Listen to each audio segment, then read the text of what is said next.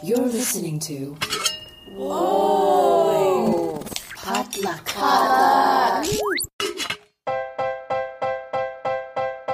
And welcome to the Good Pop Culture Club, episode 49. My name is Marvin Yue, and joining me, as always, to talk about all the good pop that gets us through our days, we have self-proclaimed professional Asian American Jess Ju.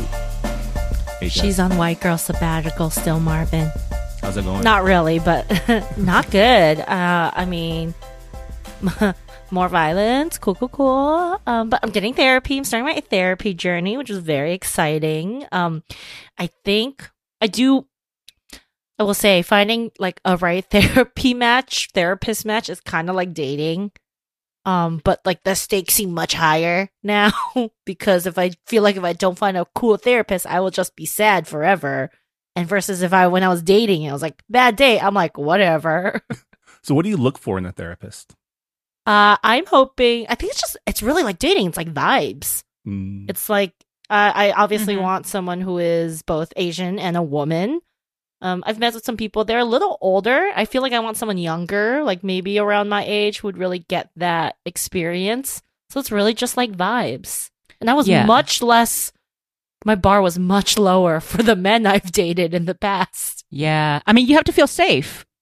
Yes. That's kind of like me and medical doctors. I would prefer someone Asian, but I don't want someone too old because I don't want them to be my uncle or auntie, you know? Yes. You want someone a few years out of med school who like knows their clinical practice shit, but who isn't too old that their knowledge is outdated because you just never know, right? If they've kept up with it. Some people are stubborn. So you want someone in their like late 30s, early 40s. Also, there's this thing with like just the older generation, like our parents' generation of Asian person who like, maybe it's not their intention, but it feels like they talk to you as if they know what's best for you. Oh yeah. Super condescending. Yes. My landlord, they definitely treat me like they're related to me and I don't like it. So there are times when I'm just like, no, believe me when I say this thing needs to be fixed. And don't tell me I'm imagining it. Right. Don't gaslight me. Oh, yeah. I had a like one of the nurse practitioners at my like family doctor like way back when, and I learned this is the reason why I stopped going with her. It's like I'm violating my own HIPAA. But basically, she like made a very judgy comment about like sexual activity, and I'm like, what? Oh, you can't say that. No. I'm like also number one, like I am like. Have you seen me? I'm 18 and I exude like castrating energy. No one's touching me. But still, you can't say that.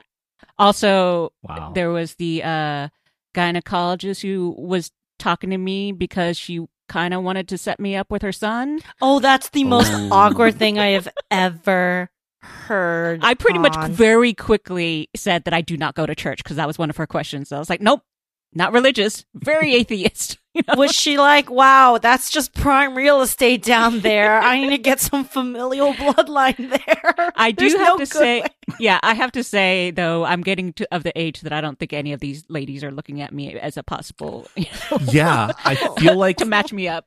Yeah, it's kind of concerning for me now that like people my age are now the experienced doctors, no longer like the fresh out of med school doctors. And it's like, oh god. Oh yeah. Oh, it's like when I also like in a recent health journey was trying to find like an orthodontist, and a lot of these like newer dentists who are taking patients around my age, right? They just graduated like dental school, they're trying to practice, and on one I'm like a little horrified because I still remember how dumb some of these kids were when I went to high school. It's like, you one of those dumb kids who's now a dentist and gonna be using sharp tools in my mouth?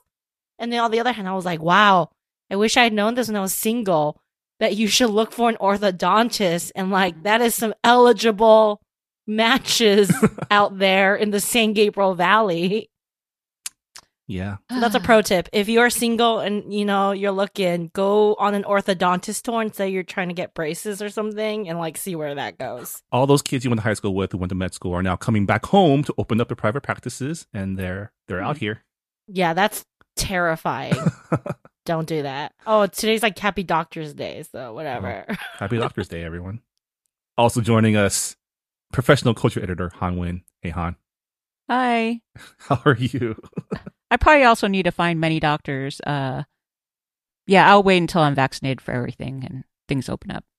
Yeah, I feel like everyone I know has been using the pandemic as an excuse to not go to their regular checkups just Yeah. because, various reasons, mostly laziness related, but also, doctors are busy right now treating people who are dying. So, Oh yeah, exactly. I mean, that's a good excuse for me too, but at the same time, I think there's a lot of it. It's like I don't want to face what this year of non-activity, except when you step on that scale, and then or when you do your blood work, and I'm in the Kaiser system, so a lot of things are automated. So if you automatically register like a certain like score on like your blood work, like your triglycerides are too high, they start like sending very condescending emails about how like basically saying like, hey, fat ass, start moving. I mean, when even the vet shames my cat, I mean, all of them. How dare they? No fat shaming the cat. Said she had a fat pad. And I was like, she's very similar to me. I was like, wow, rude. Anyway. Wait, pads as in their paw pads? No, her belly. Oh. He was like squeezing her belly, and he's like, so she has what we call a fat pad. And I was like, what? Don't do that to her. I'm like, that's boundaries. You're perfect the way you are, little sweetie. Well, we are now at the beginning of spring. It is now officially the spring season. The Good Pop Culture Club has been active officially for a year now. We've done a year of podcasting. Congratulations to us. Wow. Big round of applause Yay. for our little podcast. We are also barreling towards Oscar season. The Academy Awards is coming up on April 25th. And so for the next few weeks, we're going to do a couple Oscar catch-ups to take a look at the relevant, i.e. Asian American related Oscar movies that we haven't talked about yet. Last month we talked about Minari. On this episode, we're talking about The Sound of Metal, starring Riz Ahmed, which is up for 6 Academy Awards. But before we get to that, let's find out what pop culture is beginning us through the week. Jess, what's poppin'? So I did not have any brain power to engage with anything sad or dramatic or nuanced this week. So my extracurricular pop culture consumption has been solely Suez Boat Canal drama. So for those of you who are not on the internet and have been buried in the sand, a very large shipping boat called the Ever Given got stuck sideways, blocking the Suez Canal, which is the main waterway that connects the Mediterranean Sea and the Red Sea, aka the shortcut so you don't have to go around Africa when you ship things. And the memes that have come out of it has been great. I think my favorite meme format thus far of 2021, with like the little excavator trying to like dig out the big ass boat. And at the end, like the thing that, fortunately, the boat got dislodged and on its way Monday morning because of the tides, like the full moon and the tides basically really helped it. And I was like, wow, that's also like very witchy, like all the good things. Nobody died. Nobody got hurt. It was like the boat did not get milkshake ducked. It was like a very pure experience. And I loved it.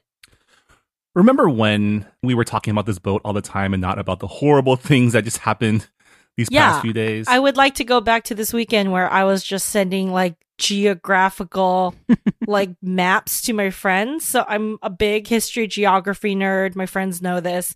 So she was like, one of my friends was like, where is the Suez Canal? And I'm like, it's by Egypt. And then I was like, so why is it so bad stuck? I was like, basically you have to go around Africa. And like, remember, maps are racist and Africa's actually very, very big. So to go around is like not the worst thing in the world, but it's like, tens of thousands of more kilometers you're adding to the journey.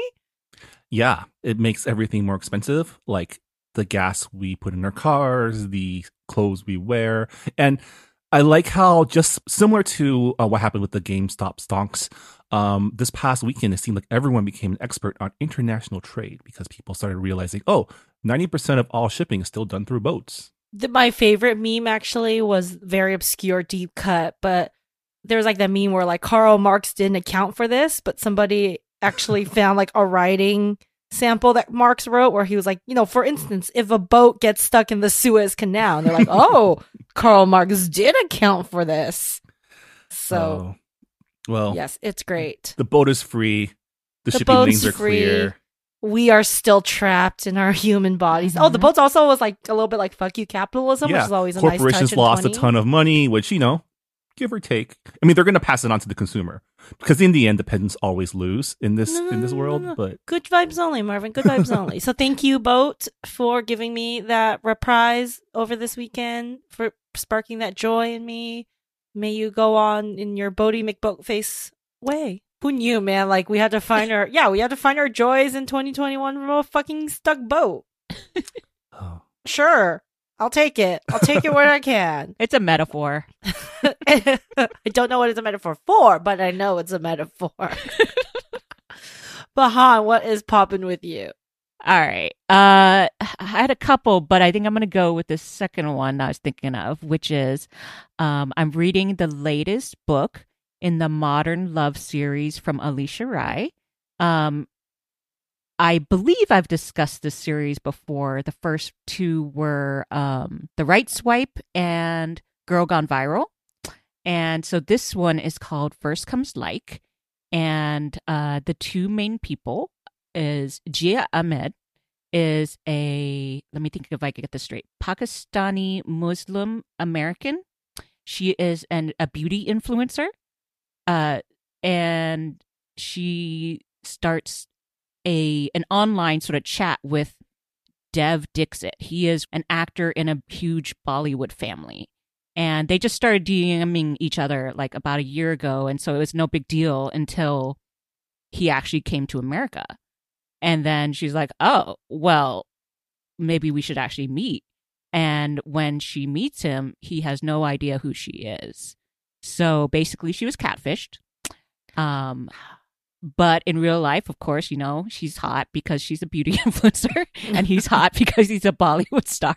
And so he can't help being attracted to her and she's clearly attracted to him. And they kind of figure out what happened and how she got catfished. But while discussing that, their picture gets taken by paparazzi because he is known. And she is known, actually. She has her own sort of fame.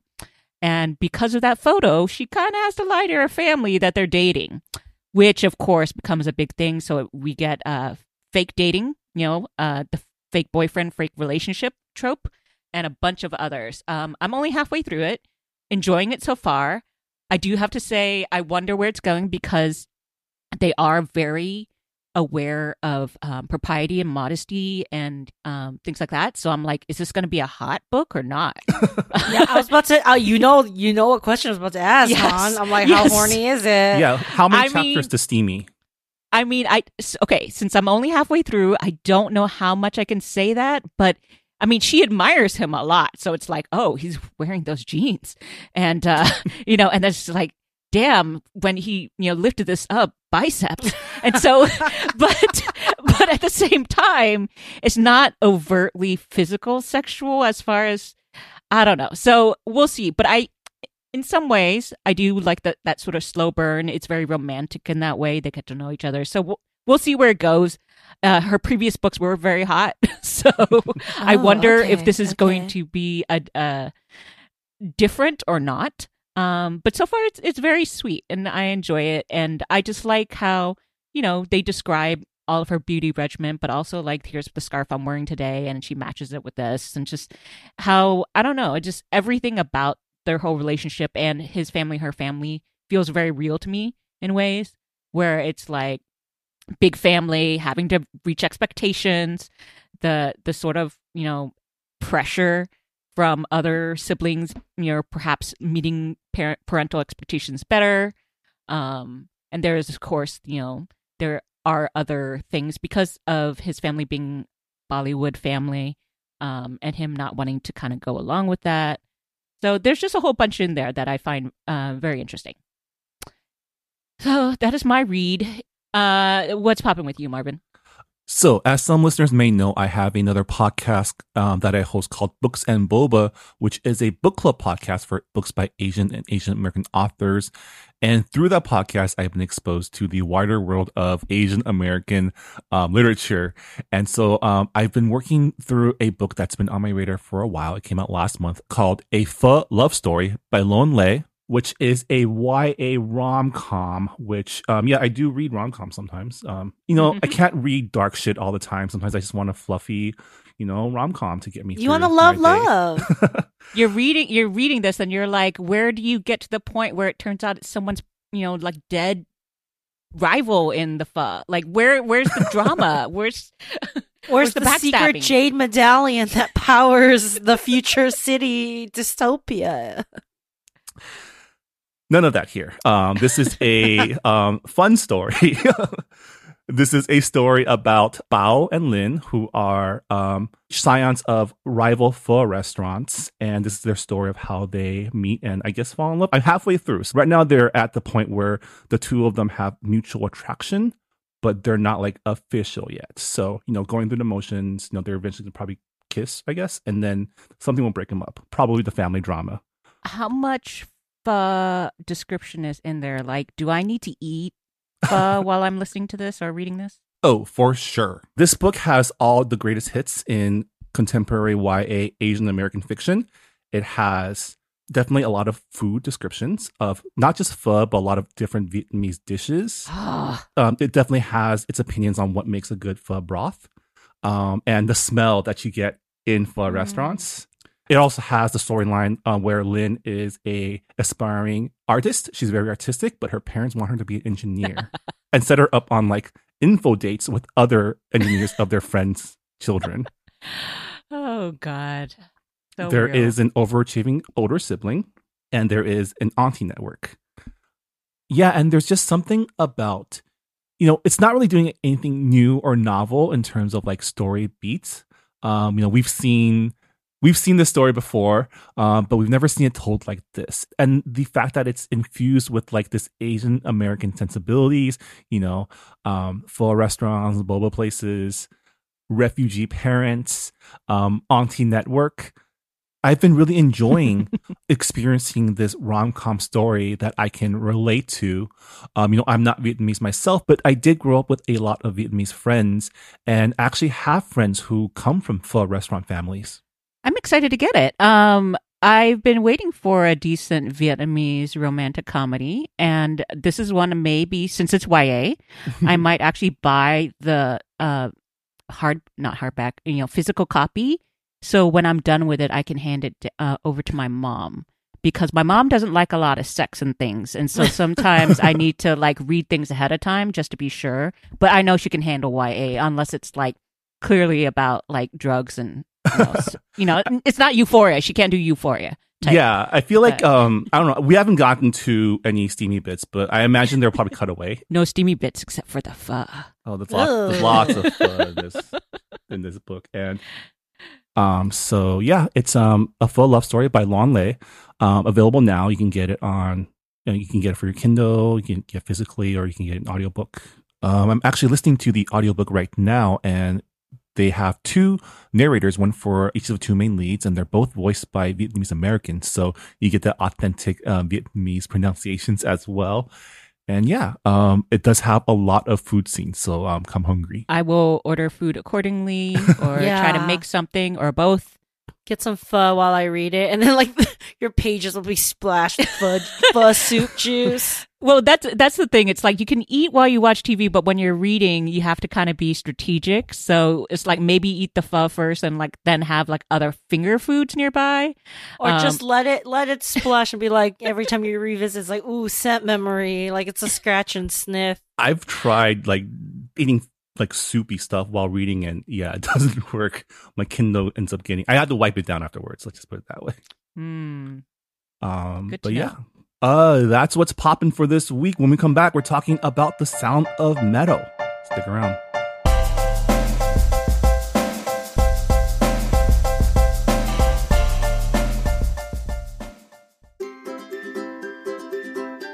Hey, professional Asian American. Hi, Marvin. Have you heard of Irvin salted egg chips? Marvin, at my house, Irvin's is a form of cultural currency because I told my mom that I might get paid in Irvin's chips, and she has never been more proud of me. Yeah, Irvin's is a sponsor of this podcast, and they are Singapore's #1 snack, and it's finally in the States. No more smuggling it back from Asia. No more smuggling. You don't have to do anything illegal. The chips are great. The cassava chips are great. The fish skins are excellent. Up and down the line, Irvin's is delicious. Yeah, Irvin's is the original salted egg chip. They use real salted duck egg that has been brined for 30 days and steam cooked and hand mixed into chips, into potato chips, fish skins, and cassava chips. Then they use real salted duck egg yolks, fresh curry leaves, and red peppers that are diced directly into the bag. And you can taste it, Marvin. You can taste the straight from Asia flavor. Visit eatirvins.com to order your bag of Irvin's chips today and use promo code GoodPopCultureClub, all caps, for free shipping on any order. That's eatirvins.com with promo code GoodPopCultureClub. Make your Asian mom proud.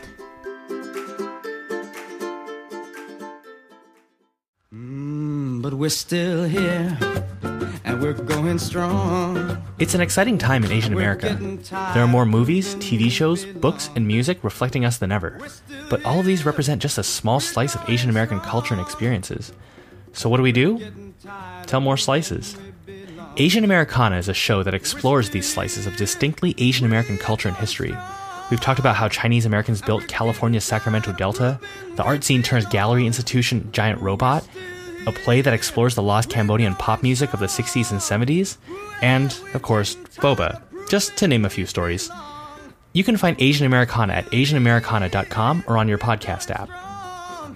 And we're getting tired of proving we belong.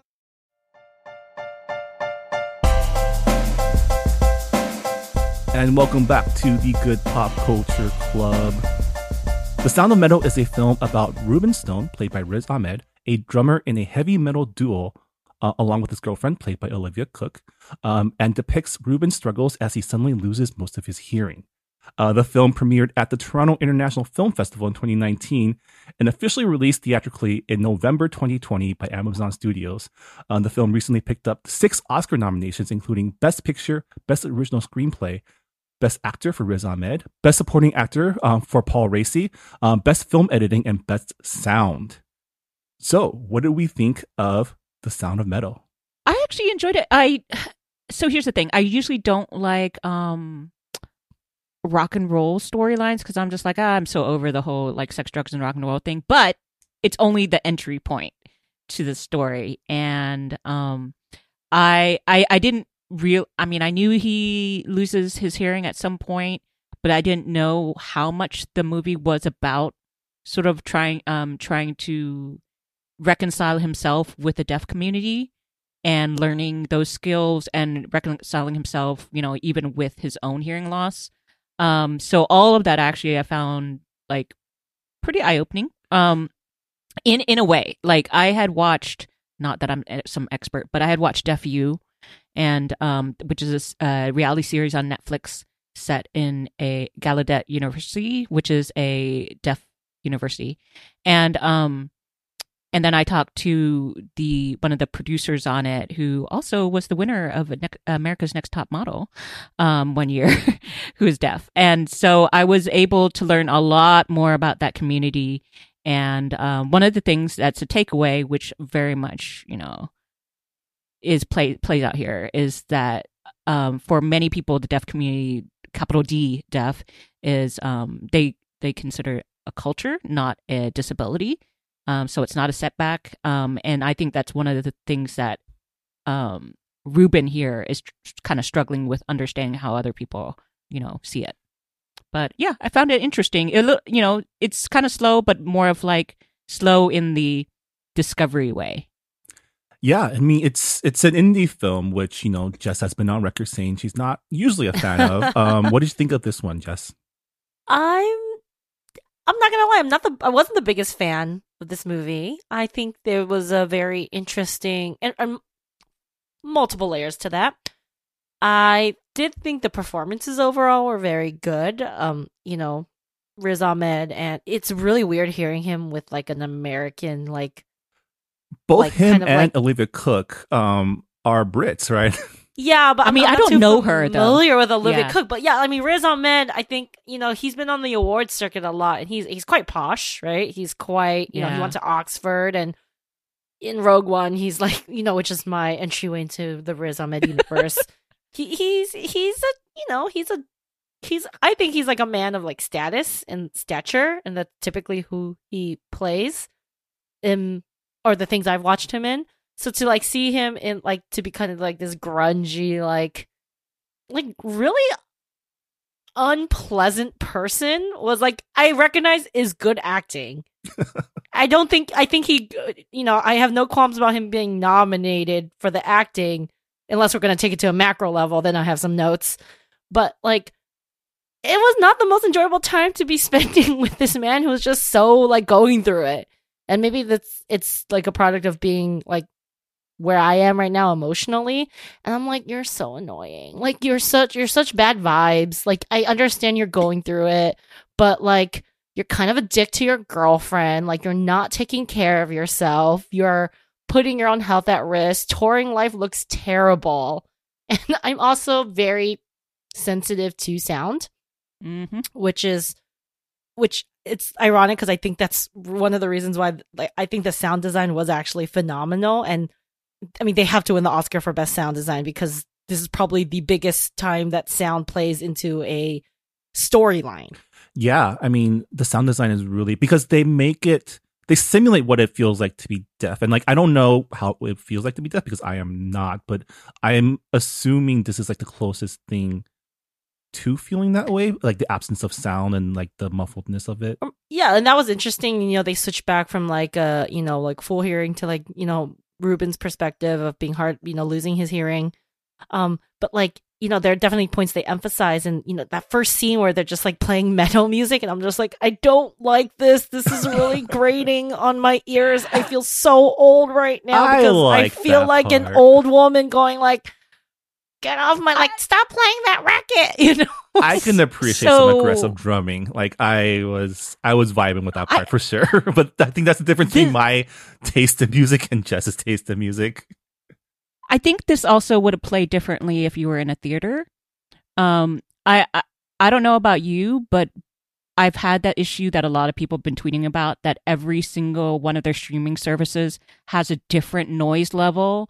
And if you don't have like the proper speakers and surround sound, something that like you're constantly playing with the volume, because certain movie streaming services are like have too much like ambient noise. So like Disney Plus, I can never hear like dialogue because then the music's really loud. And so I'm often like, I put on subtitles for this. Well, I'm sure. Yeah, I'm sure. Like and I watched on my laptop, and I'm sure I don't know like how how good the surround sound on my laptop is, but right. Yeah, it was just a little. I mean, I don't even think it's necessarily like a poorly made movie. I just like did not enjoy watching it as much as I hoped I would. I think the other aspect, and I think this makes a lot of sense for all the things that you found really either annoying or just upsetting, is like how you were saying, like, he's going through it. It's a pretty decent like approximation, I think, of addiction, because that's why he's an asshole to her, and especially at first when he's like just trying to even figure out what he's, like when he tears into her about like, oh my God, she's making such a big fucking deal because I had a cigarette. And I was like, oh wait, is he an addict? I was like, yeah, that's a big deal. So yeah, I there's so much of it. I was like, how to go through this on your own. I mean, alone, being a musician, becoming deaf in your adulthood, and then, and that's your like livelihood, but then also being an addict, and then also your main relationship with your girlfriend is tied to your livelihood. Like, I would be so fucked up. Yeah, and, but it almost seems a little like crap. Like it was to me, it was a little blatant. Like, oh, like here is the drama. Like all those things you just said. Like, oh, he's an addict. Okay, and he's he's becoming disabled, right? And like, okay, I'm like, that's something we've seen before. It's like different ways, and they do have I do appreciate like the certain angle of like about being a part of the deaf community, capital D, and like that perspective of like it's not a they don't see that as a disability. There's a specific culture and like world that is in, and they're not looking to be quote unquote cured. But then I'm just like, okay, he's a musician. I'm just like, oh, and he's an asshole. I think like, part of that is okay. also like I think a lot about just artists, right? And how art isn't valued in our society, like as like something that you can make a living off of, but what happens when you can't play anymore? Like your living goes out the door. And like here is this person who his entire livelihood depends on his hearing and he loses it. And watching him go through like that phase of denial and of like, trying to hold on to his pride was hard to watch because he was kind of being really, really toxic, right? During that whole section. So toxic. But at the same time, like I find myself also thinking like, man, this is why artists should have like health insurance, right? Artists should have benefits. Definitely. Like, these are people that are already on the fringe. And when something like a shock happens, like what can you do? And he spends a lot of the film trying to fix it, right? Like I think that's what this film communicates is for the deaf community, capital D, like they don't see it as a disability. It's not something that you can fix, but he's coming at it from a perspective of someone who had hearing and lost it, right? So he knows what he lost. And so he tries to he spends the entire film trying to fix it. And then when he finally gets the solution that he wants, it's not what he expected. Yeah. And you know what's interesting though, because they do mention this, is even if he had a health insurance, they don't pay for cochlear implants, or at least this one didn't. So, because they discussed that, or at least, okay, let's see. I think I read another book where one of the characters had to prove that a regular hearing aid wasn't enough, and so he had to endure a few months or something to show how it wasn't working or whatever, and then he eventually got an implant. So I think there's a lot of hoops you have to jump through. So, and even this was a truncated version. But yeah, I think becoming deaf later in life is a much bigger deal. But I think if no one else in your family is, because I think that's the other thing about deaf community, when there's generational deafness in a family, that you are raised to be in this community and accept it. But if you have just, hearing parents and then a deaf child, it's so confusing. They don't know what to do. So it's kind of sort of what he's going through. No one around him, his girlfriend doesn't know what to do, and she shouldn't have to know what to do. But at the same time, it doesn't, it's a lot of sort of flailing around. And then with his addiction on top of it. That's why I think, I guess it makes sense that they had to find a special place for him. Yeah, and I think this film's gotten a lot of praise for its depiction of a deaf community that isn't usually shown in movies about disabilities. He goes to a rehab home specifically for deaf people, and that middle part of the film was actually after his whole toxic meltdown in the beginning and before his relapse at the end. I really enjoyed their exploration of the diversity in the deaf community, and for a good hour you're in that world and it almost becomes more normalized, right? Because you're watching people, and I think they did hire a lot of people who were deaf to fill these roles, right? And watching them go through their everyday activities was interesting to see, right? But yeah. Yes. I Where's the mean, but? are we gonna talk about this now? I mean, Riz Ahmed, not deaf. I know he learned American Sign Language to do this role, but not deaf. And Darius Marder, the writer-director, not deaf. Yeah, I thought of that too, especially when it comes to the lead. I know there are all those arguments then as far as funding goes. I do have to say, although he's not deaf, the supporting Joe, Paul Rossi, I guess, Rachi, he is hearing. However, he had deaf parents, and so that's why he knows how to sign. He also did go through Vietnam, which is kind of written in the plot of this is how he lost his hearing in the as a character. I mean, I also want to say it would be worse if he was to play someone who has been deaf his entire life. But I think the fact that he's playing someone who just lost his hearing after decades of having hearing, I don't know if it gives us a pass, but I think, he's able to, in terms of channeling that acting, what it would feel like to lose your hearing all of a sudden. like I'm willing to see how that would work in this case. But I think it's a question about access, right? You can say that about Asian actors, right? There's nobody with that, like. So for me, it's always like very hard to like use the same things that like white people have been telling us or our community or telling like men have been telling women, and then like not go to bat when it's the other way around. As much as I love Riz Ahmed, and I mean, by all means, he did a great job, but this is probably also someone.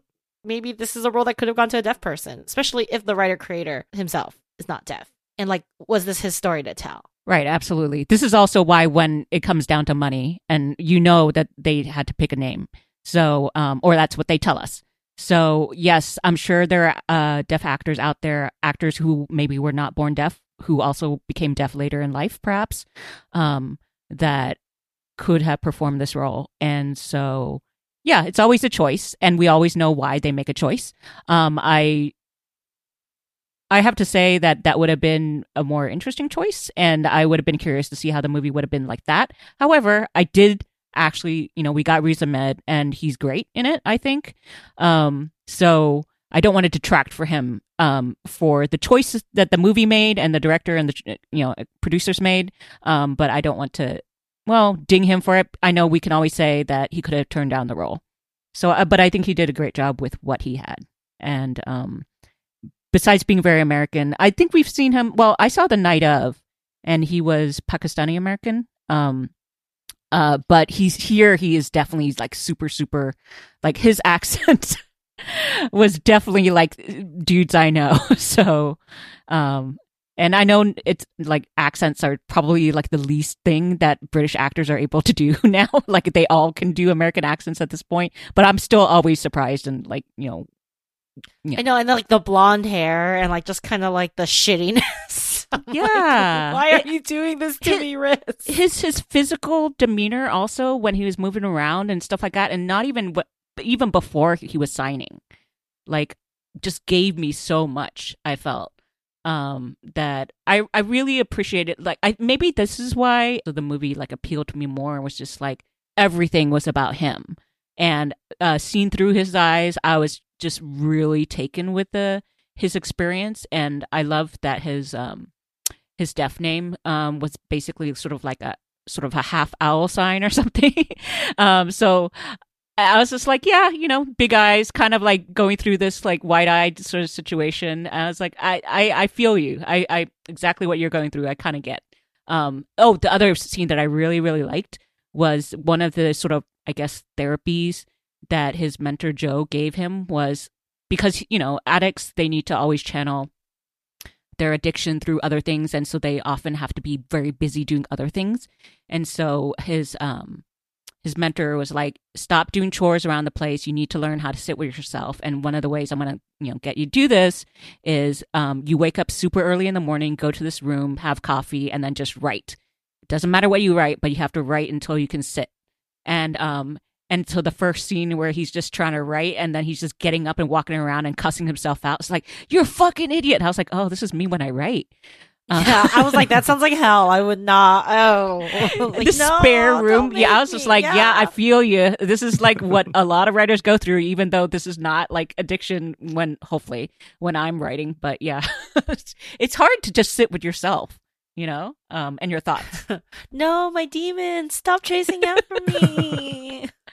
Yeah. So, I did enjoy that first scene right after the opening, after he plays his concert where you see these like in your mind, these hard rocking heavy metal artists. And then they wake up in their RV and they're making smoothies and like he's cooking breakfast and he's doing push-ups and just gets her, topless, Riz Ahmed.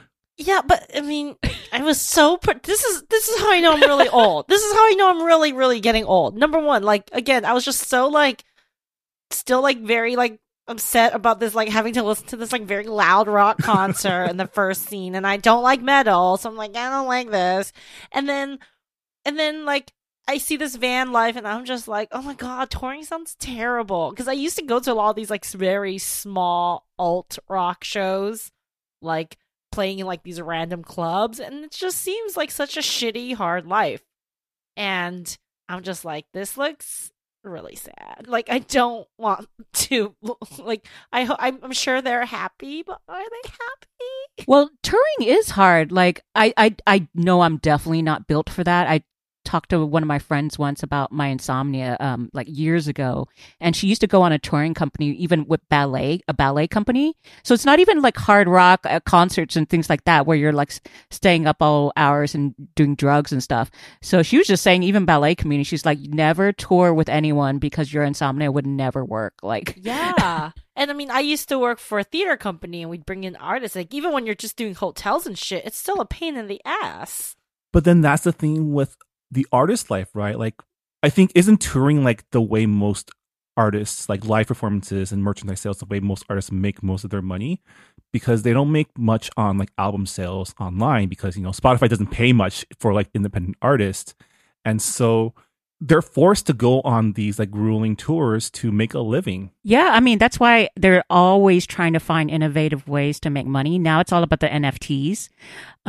So it's Not gonna engage with that. I chose boat stuff over NFTs.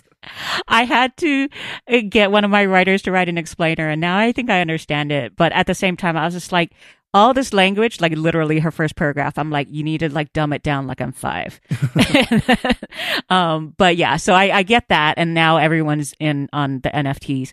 But I still think I would like the RV life, as long as I'm not touring. Like on my schedule, sure. I thought it was interesting that he was working out, because I was like, this is a lot of what we're doing, in quarantine. To maintain, if we are doing anything at all, as we mentioned, probably won't. Like, we're not going to the doctors because we don't want to face the fact that we've been sedentary, or more sedentary than usual. But yeah, I maybe as someone who maybe identifies a bit more with his addictive personality, I understand that the less I have, the better it is for me. I also have some hoarding tendencies from my mother. And getting free swag, let me just tell you, is not a good thing.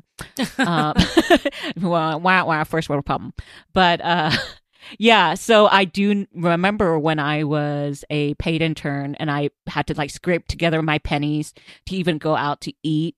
And I had to like very much menu plan every single meal and snack. And I was definitely happier. I was more creative. I filled my time better. Of course, that was like streaming services and all that type of stuff. So yeah, I think I could do it if I needed to. I think I could do the RV life, but I would have to be with someone else who wanted to drive. Nah, man, I'm going on a road trip and I'm fucking glamping.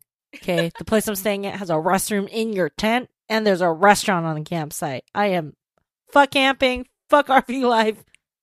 Not about that. I'm too delicate. Glamping is good too. I would totally. I just like that sort of like traveling lifestyle, I think.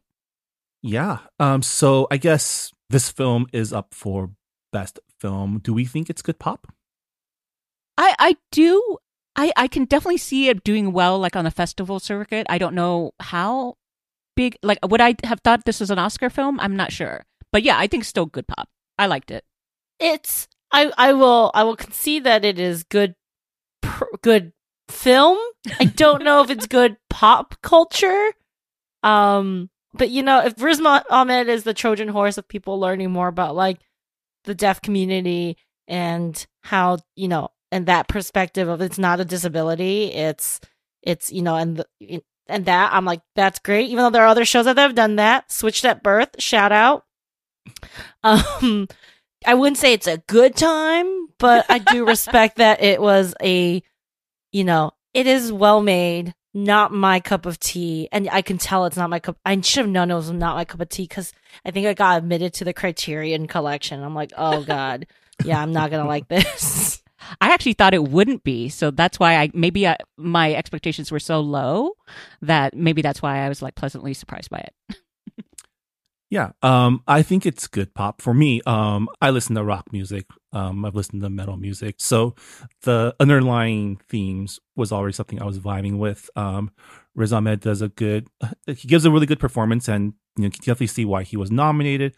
And I did enjoy how the film even with all its faults, does give an honest and earnest, depiction of the deaf community and portrays it as not like a monolith, not as a community to be pitied, but a community with its own strengths and its own, culture. And I thought that was really cool to learn through this film. So yeah, it is distributed by Amazon Studios, so you can stream it, not for free because you have to pay for Amazon Prime, but you can stream it on Amazon Prime Video now if you want to catch up on all the Oscar movies before the Academy Awards later this month. But yeah, that is our not review. That is our discussion of The Sound of Metal. Jess Han, thank you so much again for joining us for another episode of the Good Pop Culture Club. If people want to find out more of your thoughts on the internet, where can they go? I'm on Twitter at JustJudeTweets. And I am at Anonymous. You can find me at Marvin Yue. You can find our show at Good Pop Club and check out our past episodes at goodpop.club. Good Pop is a proud member of the Potluck Podcast Collective, a collective of Asian American hosted podcasts. You can check out our fellow Potluck pods by going to the website podcastpotluck.com. And yeah, thanks again for listening, and we'll see you next time on Good Pop. Bye, everyone. Bye.